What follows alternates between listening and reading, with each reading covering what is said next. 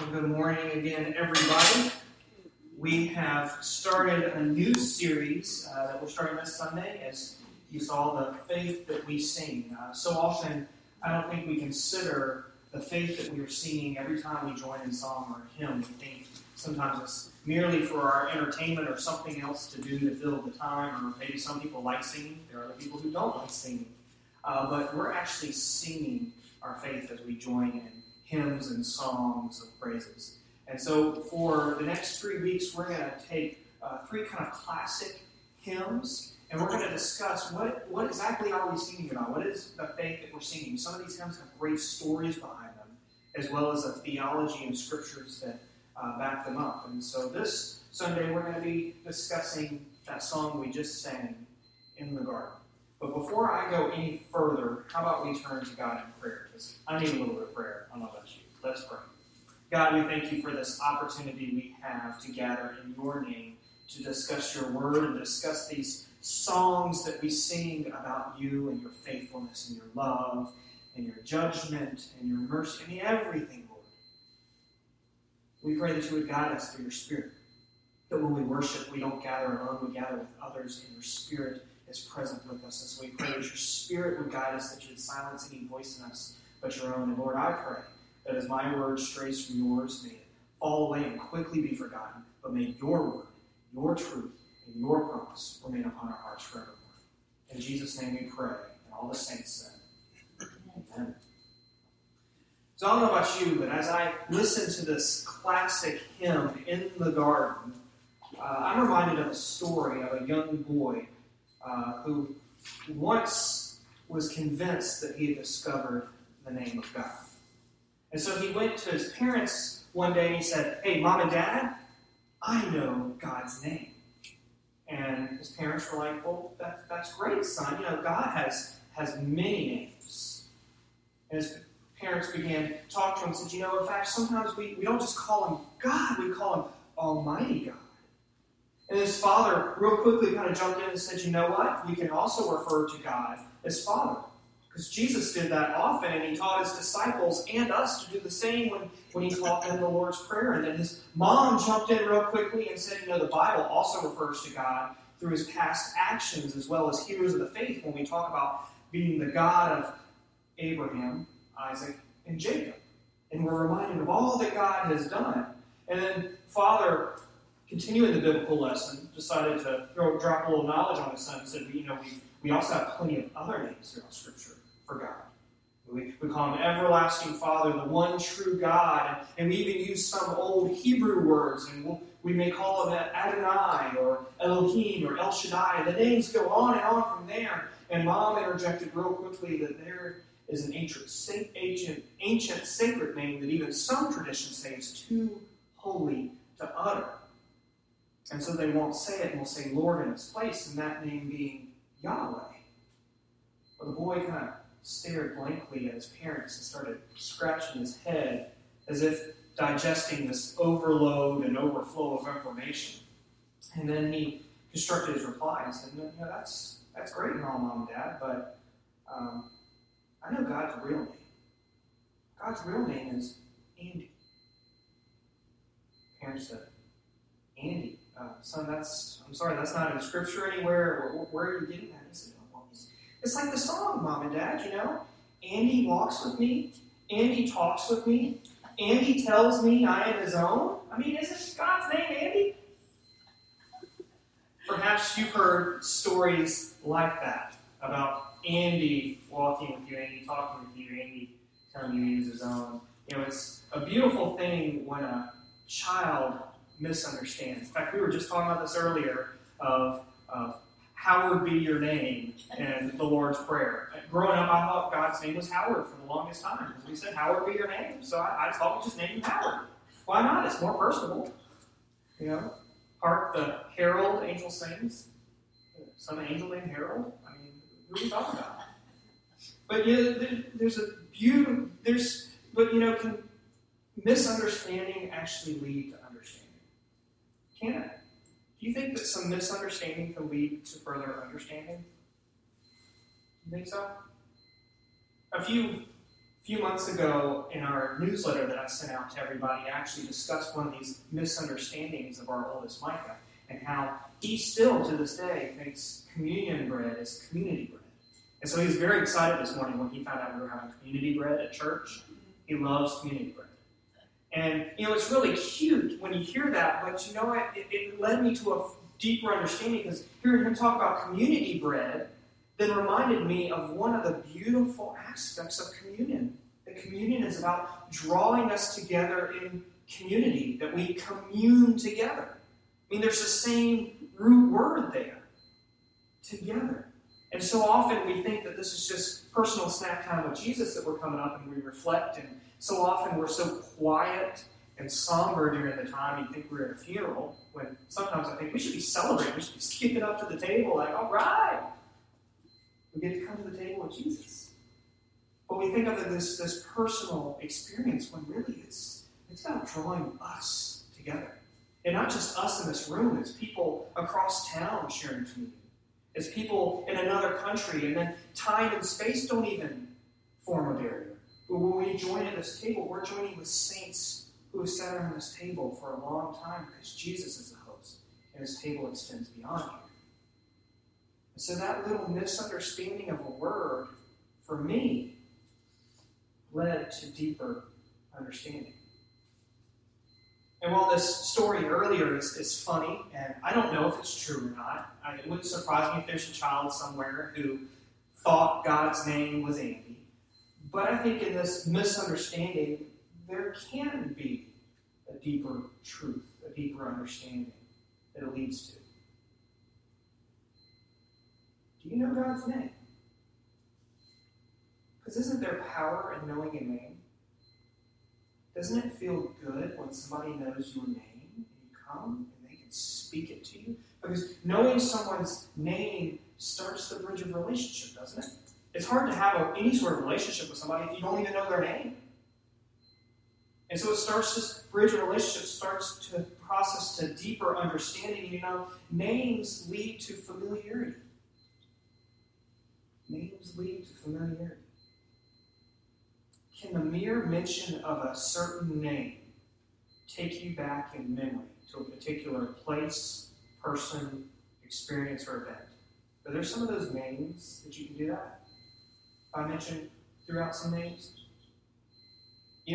When Kate and I were trying to come up with names for our boys, it was a long process trying to find names we agreed upon. Because I was like, I really like this name. And Kate would go, oh no, I know a dude with that name. I don't think she said dude, she probably said guy. I'm saying dude. So I know a dude with that name. No, we're not giving our kid that name. I'm not going to think of that person every time I look at my child. And then we throw out another name and go, oh, no, I can't do that. There was a kid who bullied me, and his name was Reuben. We didn't consider Reuben, but maybe we should have. But there's names, certain names can bring up, because it brings us back. It connects us. When you hear the title, In the Garden, and when you heard the first few notes of that song, did it take you back anywhere? For anybody? If you grew up in church, did you grow up singing this song? It has a certain nostalgia to it, doesn't it? Did it for you, Matt, when you started picking it out to play it? I remember singing it in my church choir. What did it bring to mind for you? Did it bring back any memories? My grandmother. Your grandmother? Yeah. I called her. I was working on the song, and I called her. And I said, hi. I'm glad I can be an excuse, give you that song, and as an excuse to talk to Grandma. I mean, it's interesting how songs can do that. Sights and smells can trigger memory, but songs can trigger memories as well. As a pastor, I've officiated quite a few funerals over the past decade of ministry. And what's interesting is that while my basic format doesn't really change, I do try to tailor the services to the family and their desires. And sometimes the deceased has already planned out everything. I've done a few of those funerals where I was handed a folder and said, here, this is it. This is everything. Like, okay, let's run with it. Let's go. And then other times we're working with the family to pick out. The songs are one of the places where you really can get more personal. What are the songs that have meaning to them, to you as a family, as well as the scripture passages? What was interesting is generationally, you'd see a difference in songs because, an octogenarian is a little less likely a chance they're going to pick something from Chris Tomlin or Hillsong United or Elevation Worship, anything you're going to hear on the K-Love radio stations and Christian radio now. They would go back to the classics. And often the hymns that we didn't even really sing anymore. In the Garden was one of those. We didn't really sing it in church. But man, I heard it at a lot of funerals. It was probably one of the top requested hymns for most of the funerals I've done over the years. And I found that interesting. Even though we didn't sing it in church, here was this song that had this nostalgia to it. And even me hearing it took me back to my small town church and standing in crowded pews, those wooden pews that before we even had cushions, they later put cushions, thank goodness. But they were just the wooden pews. And I remember being crowded in with my family and us all singing together and singing that song. And the Garden is one of those common hymns, and it has a certain comfort to it, doesn't it? When you're grieving. As time marches on, age-old hymns are sequestered to the vault. Kind of like the Disney vault. They keep putting movies in the Disney vault, but then they bring them back out so they can make more money. In the Garden is a beautiful hymn with a simple message, but you know what? It's not without its critics as well. And some people have put it in the vault for various reasons. And so here, I think it's fair for me to give a little disclaimer and make a confession to you. So you ready for it? Ready for my big confession? My confession to you is this. And please don't be offended, anybody. I'm not a big fan of this hymn. I must be honest. It has a nostalgia to it. It takes me back. But there's probably good reason why I've never chosen to sing it in worship here. It's not one of my favorites. I remember sitting as a child listening to it, but you know what? The slow pace of it, sometimes it's great, especially when it's in so places. It was nice hearing the guitar, because I had not heard it on the guitar. We always heard it on an out-of-tune organ. And when you play it on an out-of-tune organ and it's slow, it sounds like a funeral dirge. And it's just like, oh my gosh, move on. And especially if you have the little old lady in the church who's still playing the organ because nobody else can play, but had no sense of rhythm. And it's just sitting there kind of banging it out, going just as slow as Christmas. And you're thinking, oh my gosh, are we ever going to get through the song? There's only 3 verses. But you're playing it as if there's 30. And so that was one thing. The tune, it just seems a little dated to me. And then the older I got, I started looking at the lyrics and everything. Interesting thing, a lot of critics of modern day worship music is that it's Jesus' boyfriend music. It's like, it's all about Jesus being your boyfriend. And just, oh, Jesus loves me, this and that. And that's good stuff, but people critique modern music. It's about Jesus being your boyfriend. It doesn't have theological depth to it. Well, the irony is, you look at it in the Garden, and it doesn't necessarily have deep theological depth. And you just change a few words, and you might as well be singing about Jesus, your boyfriend. Finding you in the garden. And so there's that kind of thing that just comes across as a little sappy, And I just, but before you start hurling tomatoes at me and maybe throwing gardening implements, because we're talking about in the garden, hear me out for a moment. Just because I don't care for this hymn doesn't mean in preparing for this sermon, in my perhaps misunderstanding of it, I wasn't led to a deeper understanding of it. Now, it still may not be my favorite hymn, and probably never will be. But there is a certain beauty to it when you hear the story behind them. Because how often do we consider where these hymns and poetry and things come from? And, when we miss that, we miss the depth. Because this is an expression of somebody's heart, isn't it? It's an expression of somebody's heart. Well, the story behind this hymn is C. Austin Miles composed it in 1912. That was a long time ago. 1912, he composed it. That in itself isn't profound, but when you hear kind of story behind it, leads to a little bit more understanding. Miles attended Philadelphia College of Pharmacy and the University of Pennsylvania in 1892. He later abandoned his career as a pharmacist and began writing gospel songs. He was published first with the Hall Mack Company, which he later became an editor and manager and ended up working with them for 37 years. So a pharmacist turned musician. How often do you find that? But Miles' hobby on the side was photography. Isn't that interesting? That might connect with Kate, the photographer over here. But he had this hobby of photography, and he ended up constructing his own darkroom to develop his own film. Most of us don't use darkrooms anymore because of digital photography, but back in the day, you had to use a darkroom. And so while he was in this darkroom, he discovered in the special red lighting that you have in darkrooms. Anybody here ever been in a darkroom? You have this kind of special low UV lighting that's just red. So you can see what you're doing, but it doesn't mess with the chemicals. Because you show regular light on film, you ruin it. And so he learned that in this special red lighting of his darkroom that he could read his Bible. They kind of made the letters pop off the page and on the white page. And so oftentimes, while he was going through the process of developing his film, which would take some time as you're moving it between the different chemical baths, he would sit and read Scripture. And being a musician, oftentimes it was within mind of, well, maybe where the next song is coming from. Well, one day in March of 1912, he was developing film and waiting for it to be complete. He picked up his Bible, and it opened up to John chapter 20. Now, John chapter 20, to kind of set it up, is following Jesus' crucifixion and death. And we find Mary Magdalene coming to the tomb to come and grieve and perhaps prepare the body. And there's lots of different interpretations there. But let's actually go to the passage and read it together. So John chapter 20, and we're going to start at verse 11 because even though it's a great passage all the way through, starting at verse 11 is what really kind of connects with what we're discussing today.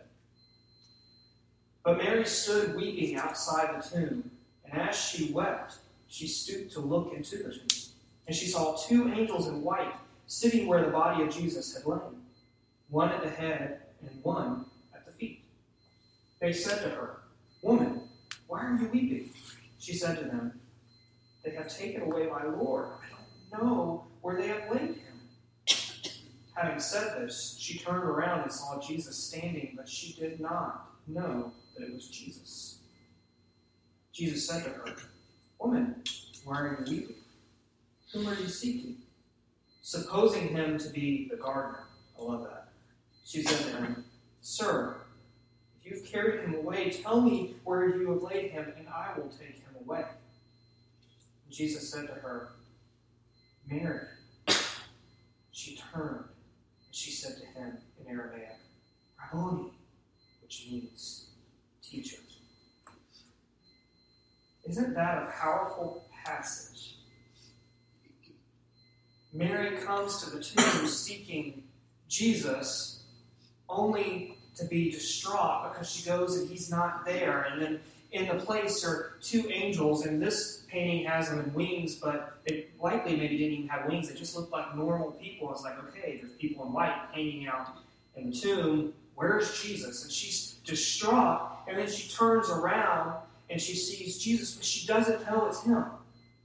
For some reason, she thought he was the gardener, coming to tend things. And said, "Well, where did you put him? Just tell me. Let me know." It was interesting. He said woman at first. But then when was it that her recognition clicked? He said her name. He said her name. There's power in the name, isn't there? Apparently, that struck Miles in the reading of this passage in the red light of his dark room. Mary, in her confusion and surprise, noticing the body of Jesus gone, Jesus standing nearby, unrecognizable, but then the leap of joy when he utters her name, and she recognizes. Miles later wrote that he imagined himself being present in the garden, witnessing this event. Then in the darkness of his dark room, he considered that this is an experience that is limited to a brief moment 2,000 years ago, because it's really the daily companionship of walking with Jesus for any believer. You didn't have to be in the garden 2,000 years ago to experience that closeness, to hear your name in the voice of Jesus. That's where the inspiration came for a poem that later became a song in the garden. Doesn't that add a little more depth to a simple, simple song? My mind, in hearing that, is drawn back to earlier in John's Gospel in chapter 10, when Jesus is talking about being the good shepherd. And consider this: truly, truly, I say to you, he who does not enter the sheepfold by the door, but climbs in by another way, that man is a thief and a robber. But he who enters by the door is the shepherd of the sheep. To him the gatekeeper opens. Hear this: the sheep hear his voice, and he calls his own sheep by name and leads them out. What are the sheep drawn to? His voice. Hearing and knowing each of them by name. I don't know about you, but sheep look a lot the same to me. How do you even tell them apart? But the good shepherd can tell them apart. The good shepherd knows them by name, knows them personally. And especially in this time, names had power. Names had meaning. It wasn't just something you called somebody, but they had meaning. Sometimes it was a link to the past, a family. Sometimes it was a hope for the future. And when naming our children, Kate and I actually thought about that, because I was thinking, in a way, when you name a child, you are placing a hope upon them, or a connection. And Micah in Hebrew means in the likeness of God. Now, I realize he doesn't always display God's likeness, at least in my opinion, but my hope is that reminder that we all are created in the likeness of God, aren't we? And my hope that as he grows and matures is that he will display that likeness more and more as he walks more and more into his faith, as he grows as a disciple of Jesus Christ, that hopefully people would look at him and not see him as God, but see God in him and be drawn attention. Names have power, and the Good Shepherd knows your name and utters your voice, and in his voice, your name. It speaks of a closeness. Do you think it's important that your Creator know your name? Do you think that's important? Why is it important that God would know your name? Why? To get our attention. To get our attention? Especially when you hear your full name, if God's anything like parents. Patrick Dargan Cherry, I know the look then. To know that I belong to him. That you belong to him. And that he loves us. That he loves us. How do you love something that you don't know? Mm-hmm. Would it be the same if God just said, hey, person, hey, guy, yo, Bubba, all the names I call when I can't remember somebody's name. Hey, buddy, what's up? Buckaroo Chief. But God knows your name. Just beyond just that passage, my mind is also drawn earlier to the Scriptures. My mind is drawn to the garden itself, the very first garden. The Garden of Eden in Genesis. Because we are told in Genesis that there was just this closeness. This is before the fall, before the forbidden fruit, before the first sin. There was this closeness. In fact, we're even given the impression that God walked the garden and it was a normal thing. Because we later find out right after the fall that when Adam and Eve heard God walking in the garden, they hid themselves. But it makes it sound like this walking in the garden was something that God did on an ordinary basis. There's this intimacy. God was close by. And I think in us there's this deep-seated need to be known by God. Because sure, the fall happened. sin into the world. They chose themselves in their own control over God and eating that forbidden fruit, the fruit of the knowledge of good and evil. And sure, we live in the effects of that sin that is a separation from God, but you know what? That hasn't changed our original design, has it? Our original design was that we were in communion and fellowship with God and with all creation. Sin tarnishes that, but it doesn't change the need we have for that. The need we have to be known by others, to be known by our God. Jesus came to repair, redeem, and resurrect that connection. He calls you by name back into that relationship. And isn't that a beautiful thing? He calls your name and he walks with you. He talks with you. He tells you that you are his own. It may sound cheesy at first, but when we consider it, it's quite profound. That the God of the known and unknown universe and universes knows you by name and wants you. What other faiths have a God like that? Most other faiths have a God who's incredibly impersonal. And it's just you fear the gods. Or if there's no real God, it's more of a force, a karma. And so you're just trying to unify with that and get yourself right. It's incredibly impersonal. But we have a God who's incredibly personal. God knows you and wants to know you deeper. He wants you to know him deeper. And that's some part of the beauty of every time we come to the communion table. Take and eat and remember, Jesus tells us. Remember his sacrifice. Remember his love. Remember the purpose of why he even went through all the terrible crucifixion. It was for you, for me, for us. Does that sound like a God who doesn't care? Our God cares immensely. And in a world where we're seeking notoriety, and so many people are seeking fame, really that's just a perverted feeling within us to be known. It's perverting something that God created. God, we want to be known.